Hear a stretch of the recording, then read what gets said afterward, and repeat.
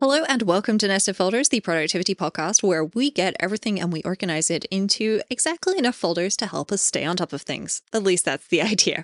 My name is Rosemary Richard and I'm joined as always by Scotty Jackson. Hey, Scotty. Hi, Rose. That's aspirational. I like that. I like that it says that we do that and not just that we try to do that. We nest the folders. That's what it says in the name. Yeah, we do indeed nest the folders. Sometimes everybody, and this happens to everyone, we fail with the whole opening the folders when we're supposed to and checking things. But that's what productivity is about, trying to be better for ourselves. Yes.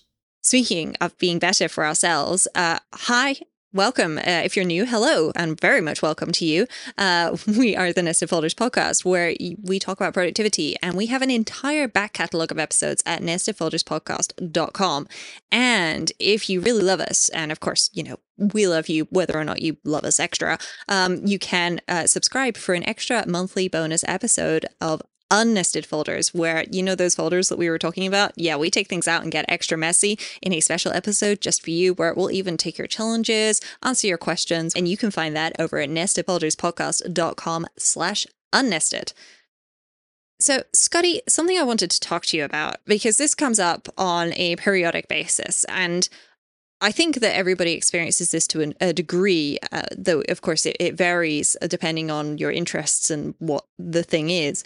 But like where you have something that's just all consuming, right? And it's just taking over and you kind of feel like you can't think about anything else and every waking moment is being consumed by this. But often we end up realizing this kind of late on, like at least a couple of weeks into it in some cases for me. And it's like, oh, wow, okay, I should have recognized this earlier. And I wanted to talk about this because the all-consuming thing can be both good and bad. It is a power that, can definitely benefit you at times. The ability to just focus on a thing and not be, like, derailed is great. But sometimes it means that you also miss the things that you shouldn't have been missing. And I thought that it would be really good to talk about that because, especially as we're coming into back to school season, I'm sure there are people who are going to feel like they are just swept up in this sea of all of the things, and they're just about treading water maybe, but they can't think of everything else, and looking for tips and ideas on how to deal with that. Absolutely. And there's like you said, there's a lot of great practical value to this is when it has your attention, you're deeply involved in it. You can be the most engaged with it. You can be the most effective with it. But then also there's that dark side of, is this body of work or state of being or thing that I am thinking about perhaps permeating into other aspects of the way in which I am responding to things or behaving or thinking or acting that maybe are nuanced in ways that I don't even recognize are happening. And so I was really excited about this topic when you brought it up, because there's how do we manage the part of this that we are aware of? How do we manage that? And then also what about secondary effects, or what about ways in which maybe this is affecting us? It's very easy to say this is all consuming, but to really recognize what that means entirely, both spiritually and actually, is another thing. And so I think it's interesting to think about both of those sides of the consciously aware of and the not conscious of parts of this. Yeah, because I think that is the thing, it sneaks up on you. You're not necessarily aware of this at times, but sometimes you can sort of feel it happening. That sense where, especially if you've got kids, you'll be more familiar with this, but when you're at the top of a really big slide and then you push yourself off, like that feeling that you get just before you push yourself off, learning to recognize what that feels like and to an extent embracing it, but also seeing it as a warning sign so that you can hopefully have some systems that you work and have those roll into place, or at the very least, have a reference for things that you could do. Because I feel like a lot of the things that we can do to help us with this do really only come from reflection and review after the fact. You've had an all-consuming project that's eaten every hour of work for the last 3 months. And then afterwards, you get a bit of time to breathe and deal with some other bits. And then, you can review and look back and go, well, that was good. We got the thing done. But these things didn't happen, or these things were extra difficult because this wasn't happening or was happening, and so on and so forth. And so sometimes you need to, try and recognize it like before it happens, but sometimes you don't know until you started down the slide. And guess what? Once you're on a slide, you can't stop. Like, you're just going to keep going until you get to the bottom, until you get to the end. But, this being a mythical slide, there's cotton candy we can grab along the way, which turns out is magically nourishing for us. And, we can toss some things over the side as we're going, or pull other things in. And it's, remembering you don't have to have everything prepared before something happens can definitely, help, because if you can only take 2 minutes to do something, well, it's better to take 2 minutes to give yourself, a bit of breathing room than it is to take no minutes, isn't it? Absolutely. I love your metaphor of the slide because yeah, there's a lot of times where you've got this thing and it's get in and then manage the slide. There are others where it's, I'm just going to add one more box to your office. I just need to add just one more box to your office. And, that's fine. At first, it doesn't even seem like a big deal until at some point you turn around and you realize that you are surrounded by 80 boxes. You want to set this building on fire. You are now consumed and you're like, how did I get here? How did I manage to get to this state where everything is so wildly out of control? It's because, some of these all-consuming things happen just a little bit at a time. And that leads to this, I mean, at the risk of sounding Gladwellian, like sort of a tipping point of all of a sudden it is now not manageable anymore. And now it is all consuming in a way that it wasn't really meant to be. And so I think the first, whether it's the slide or the stack of boxes, I think it's imagery all around. I think the first key thing is like a sort of recognition of here is the way things are. And I don't know necessarily how to make myself do that, but I know that has always got to be an appropriate step one for me, is to recognize how things are, because it's very easy to accidentally sort of work around things. Like I think of like my grandpa's table was wobbly, and so you put like a matchbook under like the third like leg, and that if you do that, then it's fine. And if it starts wobbling again, it's because that matchbook got kicked out. The table never ever got fixed. It was just matchbooks all around, right? Which is fine. That doesn't scale. Like if he had 100 tables and 100 matchbooks, we're going to have to start fixing tables at some point. And so I think it's very interesting to sort of observe what are the things that I've maybe been accepting and working around rather than fixing, and what are the things that even need fixing in the first place, as I start to look at this, like all-consuming body of thing. Yeah, because I think that is the thing, especially if this is something that maybe you're doing in your free time as a hobby. It's very easy to start, focusing on doing that. So, you finish your day job and then you get started on it. And then before you know it, it's 9 p.m. and you've not had dinner, you've not done laundry, you've not cleaned the dishes and things like that. And suddenly there's a whole pile of things that you need to do. But it's 9 p.m. and really the priority has to be to eat and then sleep. Because guess what? Tomorrow, you're going to be on the merry-go-round all over again. And for that sort of thing, I find like forcing myself to take 5 to 10 minutes to go through and do the minimum viable habit. And minimum viable habit is, every day, ideally I'll go around and I'll pick up all the things that are out of place and put them back in their places, and, fold the blankets on the sofa and things like that have, been used and things like that, and put them away. Well, the minimum viable version of that is, hey, make sure all the glasses made it to the kitchen, ideally into the dishwasher, so that you can just hit run on the dishwasher in the morning after having breakfast. And then that's done. And the laundry is actually in the laundry basket. It didn't suddenly magically end up on the floor because that's where you took your jumper off next to your office chair while you were podcasting. And then it ended up on the floor because it fell off the back of the chair and, and it needed washing or whatever it is. Going through and finding your minimum viable maintenance levels for a lot of things. And I think this, for me especially, I found is very useful to do at work. What is my minimum viable email? Well, my minimum viable email is actually checking email twice a day for a couple of minutes.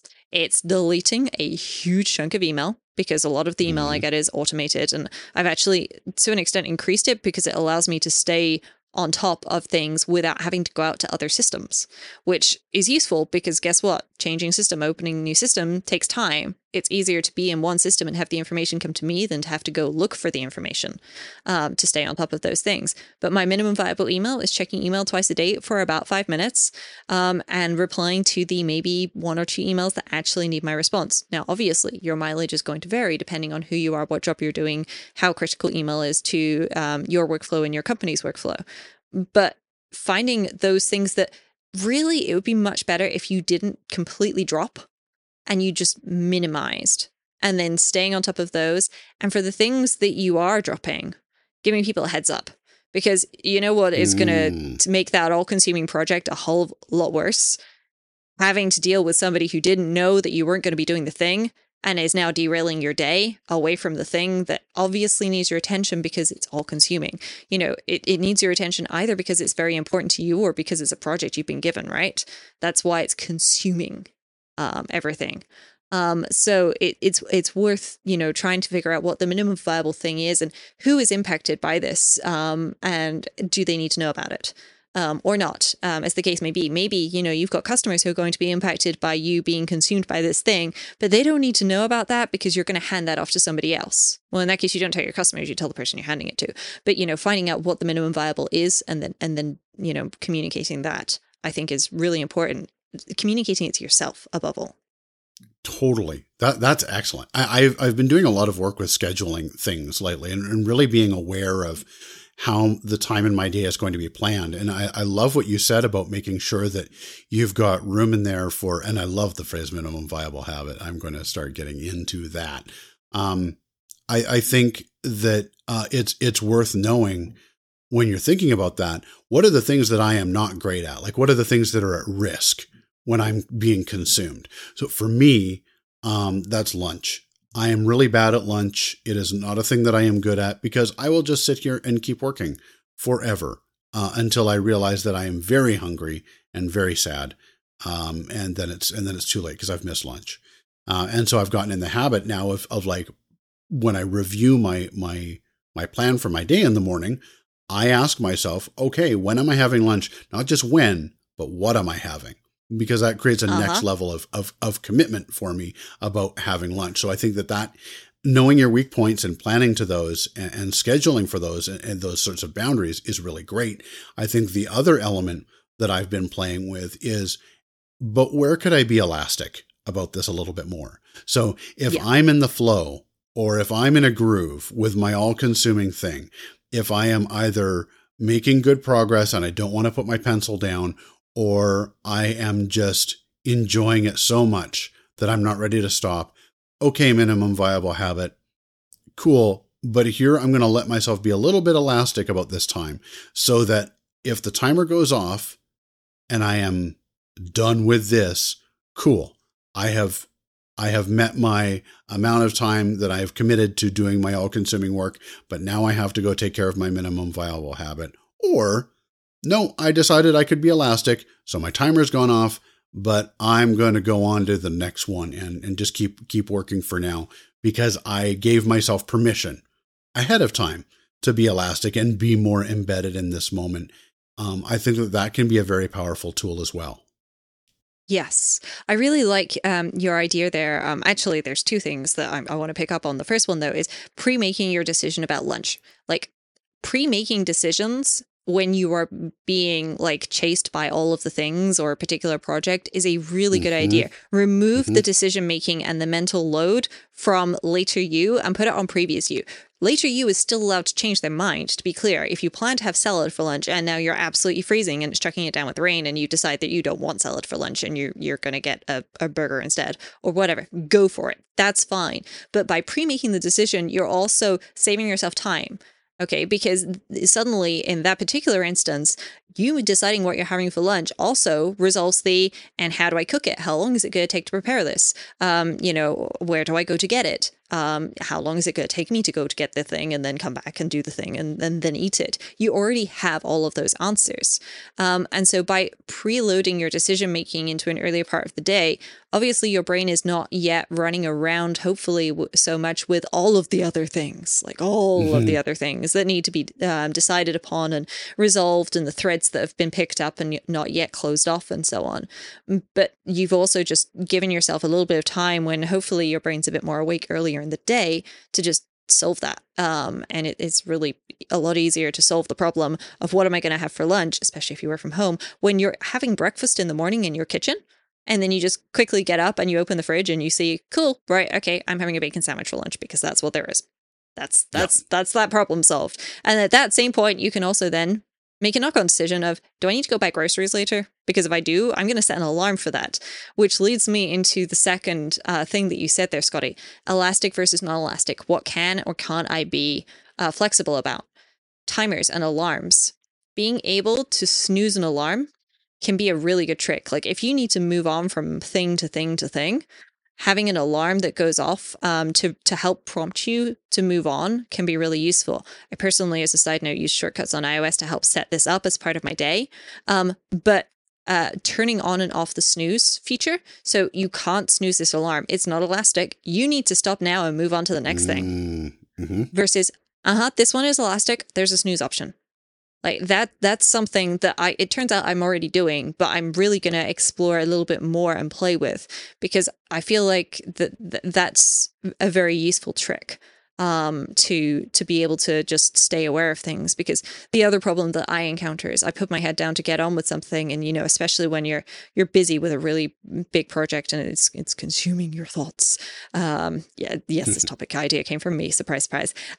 It's like I get wrapped up in it and everything kind of just disappears, and then before I know it, it's like, oh, I missed the meeting, or it's the end of the day and I need to go podcast, or I need to go buy dinner, or whatever it is that I need to do. And I've kind of missed the other things that I needed to do during the day. And so by having alarms set on my device, I then have a way to make myself aware of things. And I also regularly use timers as a way to engage with things, or to not and disengage with things, because I will set myself up with sort of a Pomodoro style thing of I am going to spend, especially if it's a big project, I tend to do the larger chunks of like 45 minutes or 50 minutes on something, and then the breaks. But depending on what it is, I may find that shorter ones are useful. But by having those timers having a different sound critically for me to the actual alarm, then it's more of a, hey, like you're supposed to be taking a break now, but I'm not going to interrupt you and force you to do that. Whereas an alarm is stop and do whatever the next thing is. Like you plan to be moving on to this thing right now. Like you need to be doing that, or have a good reason for not moving on to the other thing, the other side of it, like preparing for a meeting or something like that that's still happening.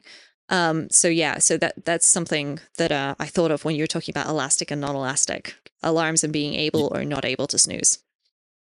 Yeah, that's a really good point. That's a really great implementation of this. And as you were talking, I thought about how this other great metaphor that I've heard that I think is really applicable here. And I'm not a big sports fan, but I've watched Ted Lasso, so maybe that counts. I don't know. But when you're on the field playing the game, that is not the time to invent strategy. That is not the time to invent the plays. That is the time to run the strategy, execute the plays. Yeah, you have to change things up based on the nature of what's going on in the game, for sure. But that's not the time for developing the strategy and the plan. The time for that is when you're, practicing, or with your coach, or in the dressing room beforehand, working on the whiteboard. And I think it's important to take that kind of mental model and apply it to our work, because I think a lot of us just run out on the field and hope for the best. I know a lot of stuff. I'm just going to go out there and hit the ball. Well, that's just it, right? And the other thing is, continuing with the sports metaphor, there's a half time, right? England won the women's football UEFA Cup. Yes. So build in those times where that's when you can stop and figure out a new strategy.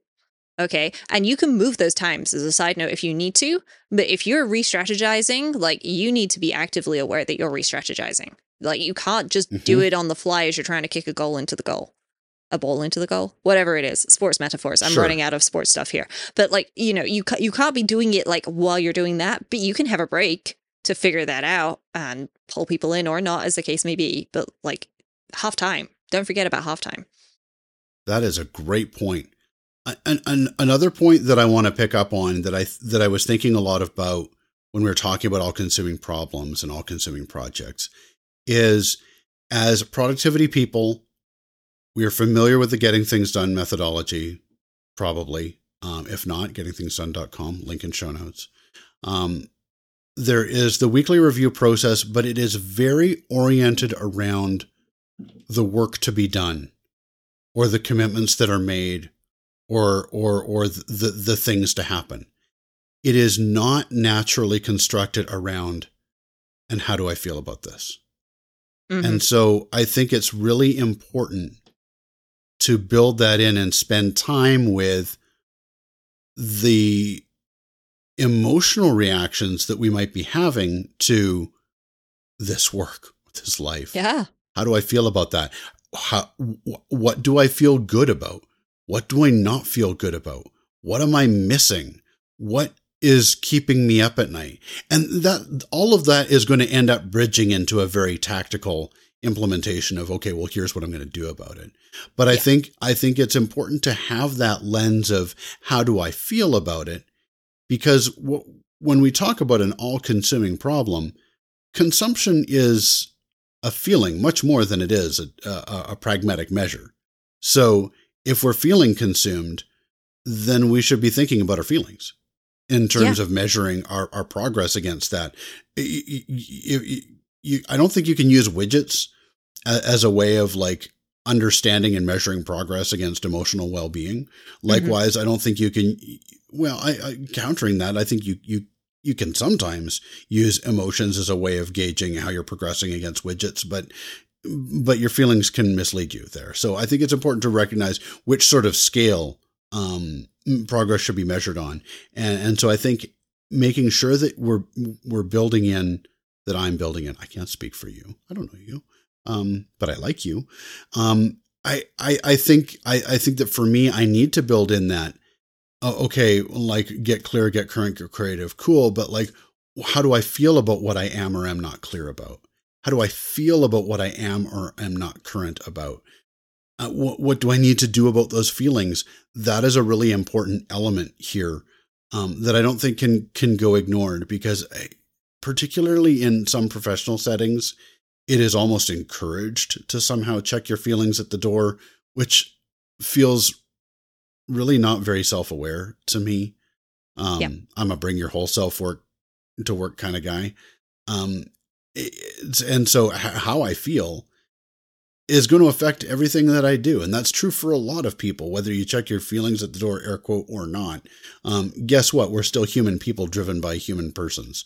So spending time with that introspection, I think, is really valuable, whether that's on like a daily cadence or a weekly cadence or month, like whatever works for you, I suppose.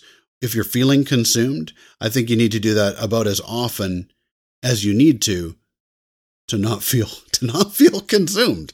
Because I suppose that if you get yourself, to some level of rightedness, then that feeling of consumption, regardless of how busy or focused you are, the feeling of consumption might start to fade away a little. Yeah. And I think that's the thing, you might be thinking, okay, but how is logging what my feelings are about the week and the project and stuff going to help me? Am I going to do anything with this? What should I do with it? Well, sometimes actually just doing the review is helpful.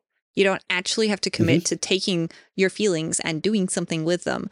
It is just useful to have considered them and to not push this down. This is something that's very common in particularly males in Western society, where they're told, you don't have emotions, just get on with it type thing.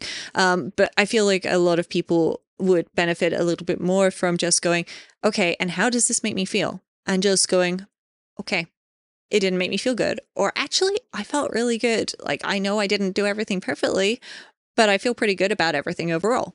And just taking the time to allow yourself to have feelings and be aware of those can be very useful, because by doing that, you're giving yourself a little bit of an outlet. By asking yourself, how do I feel? If the answer is tired, then you can give yourself a break. Instead of doing the other thing that you're going to do this evening, maybe you'll just watch Star Trek reruns or whatever it is. Or maybe if you're feeling overwhelmed by the things around, then actually the solution is writing a list. But you won't know unless you ask yourself how you're feeling and then just listen to it. Like, you do not have to act upon it, but just asking and acknowledging that it's okay to have asked that question and to hear the response can be very useful, especially if you start hearing repeated messages from yourself. You don't have to log these. You'll be aware of it. Feel free to log it. Like, there's, just by all means, do whatever works for you. But it can be very useful to just ask yourself that feeling, and ask yourself that in different contexts as well. Like, how am I feeling? Like, say, for example, this is a work project that is all consuming right now. Ask yourself when you are in a work context. And by a work context, I mean, like, when you're starting work for the day, finishing work for the day, having a lunch break, or you've just finished talking to a colleague or something like that. And then ask yourself again a couple of hours after you finish work. And just see if they're the same or different. And if, and just see how you feel about that. Because honestly, how you feel about how you feel is very important. And it can be very interesting to get different responses to asking yourself the same question. Like, how do I feel things are going? Is a great question to ask yourself. And if you do that in a work context, you may be like, yep, everything's going great. I'm really, really happy with it. You ask yourself a couple of hours later when you're making dinner and you're like, not so good. I feel like I'm not managing to keep on top of feeding myself healthy, balanced meals. Like, okay, those are two completely different answers. They are both 100% valid. But I asked myself the same question in a different context, and it gave me a different answer, which allows me to see how this all-consuming project is affecting me in different ways. And I feel like that is a very useful thing to do. And I do this to myself. I actually have my phone, when I unlock at the start of the day, it picks some random times which are not inside of calendar events. The whole workflow for that is a little bit complicated, and I should document it sometime. But it tries to pick some random times, and then it pings me with those questions. Like, how are you feeling? Interesting. And stuff like that. Just because I get the same answer, I get different answers to the same question at different times. Sometimes I get the same answer all the time. It's all good. Like, whatever it is, but sometimes I just need to ask myself that to see how I'm feeling and then to see what's going on. I mean, the key is observation and awareness. I'm not saying everybody should go and cry under their desk every day. That's not what I mean. Hopefully you like your job more than that. But I don't judge you if you do. But I mean, this is about observation. I think too, like as you say that, Rose, I realize there are also contexts where I'm going to lie to myself pretty easily. Like, how are things going? Great. Things are fine. Things are great. Cool.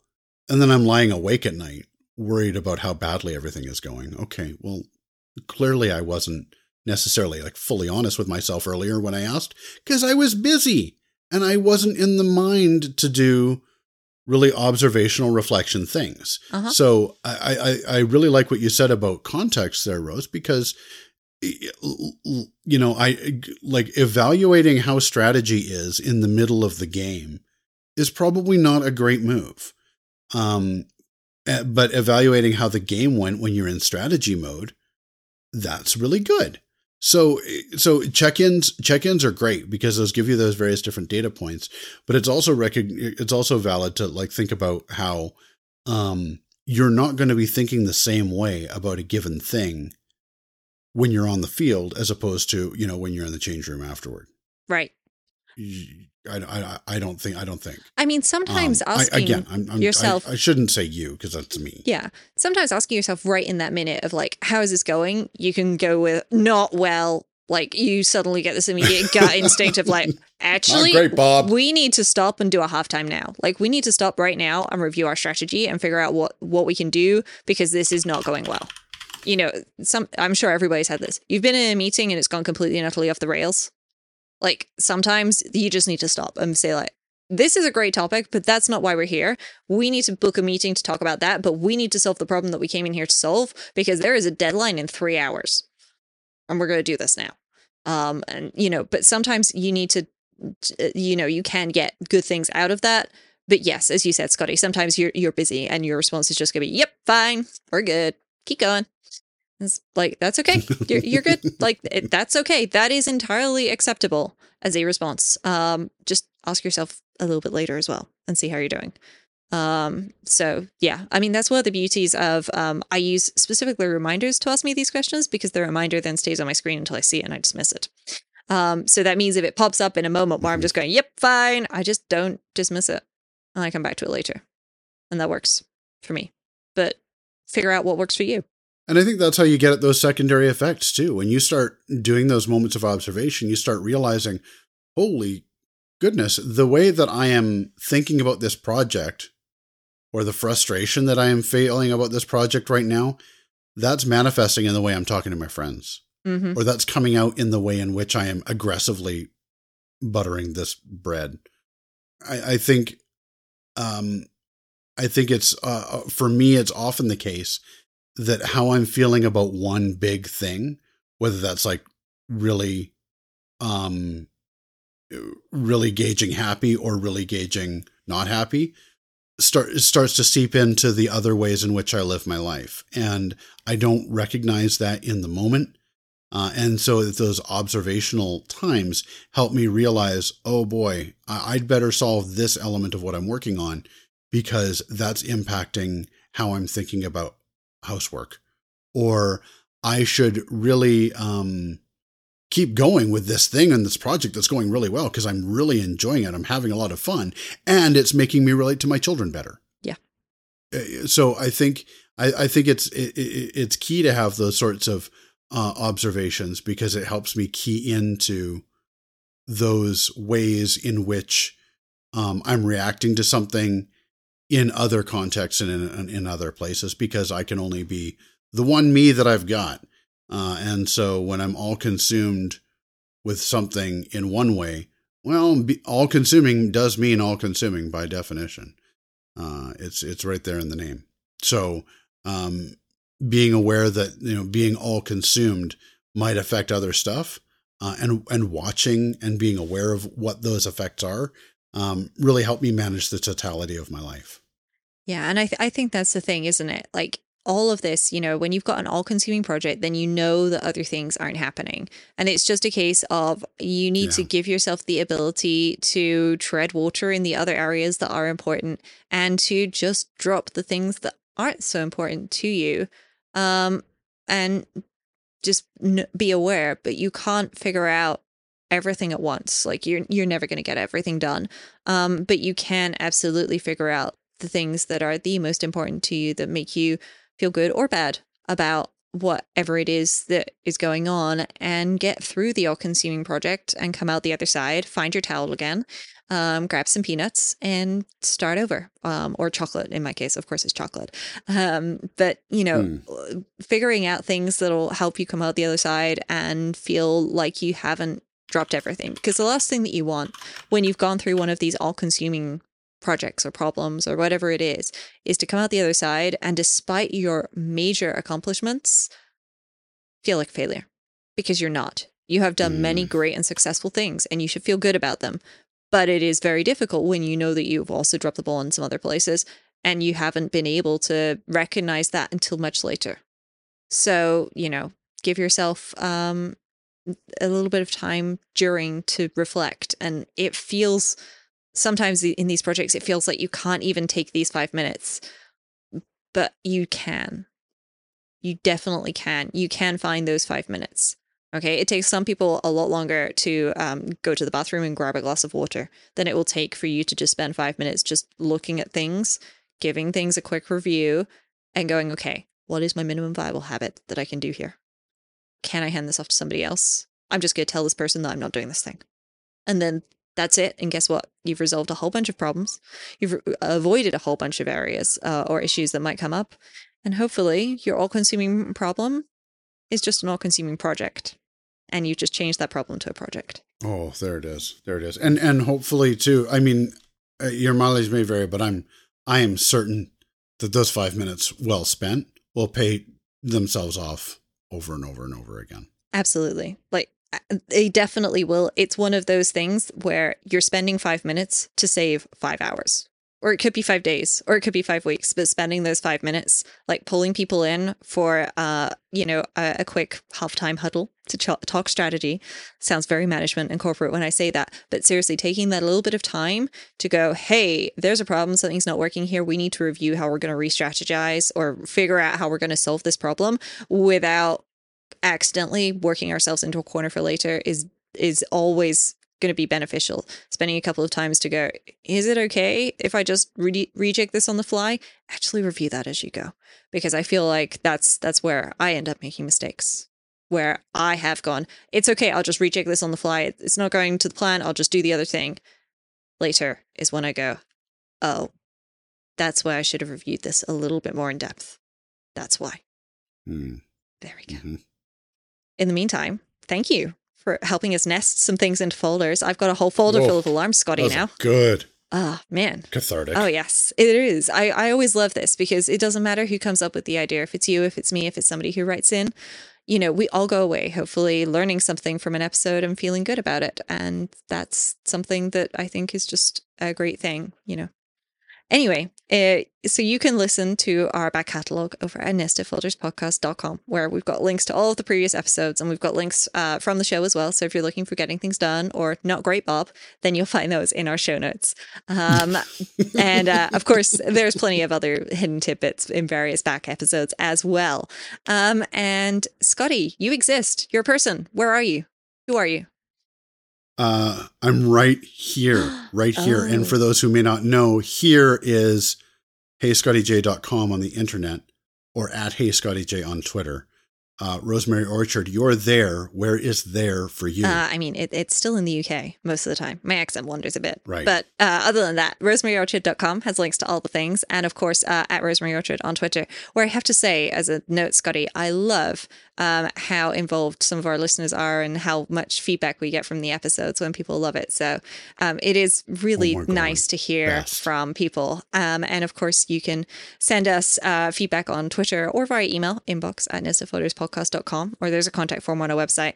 And if you are an unnested member, you can send us an AMA, which we can then turn into a featured bonus episode just for you. Wonderful.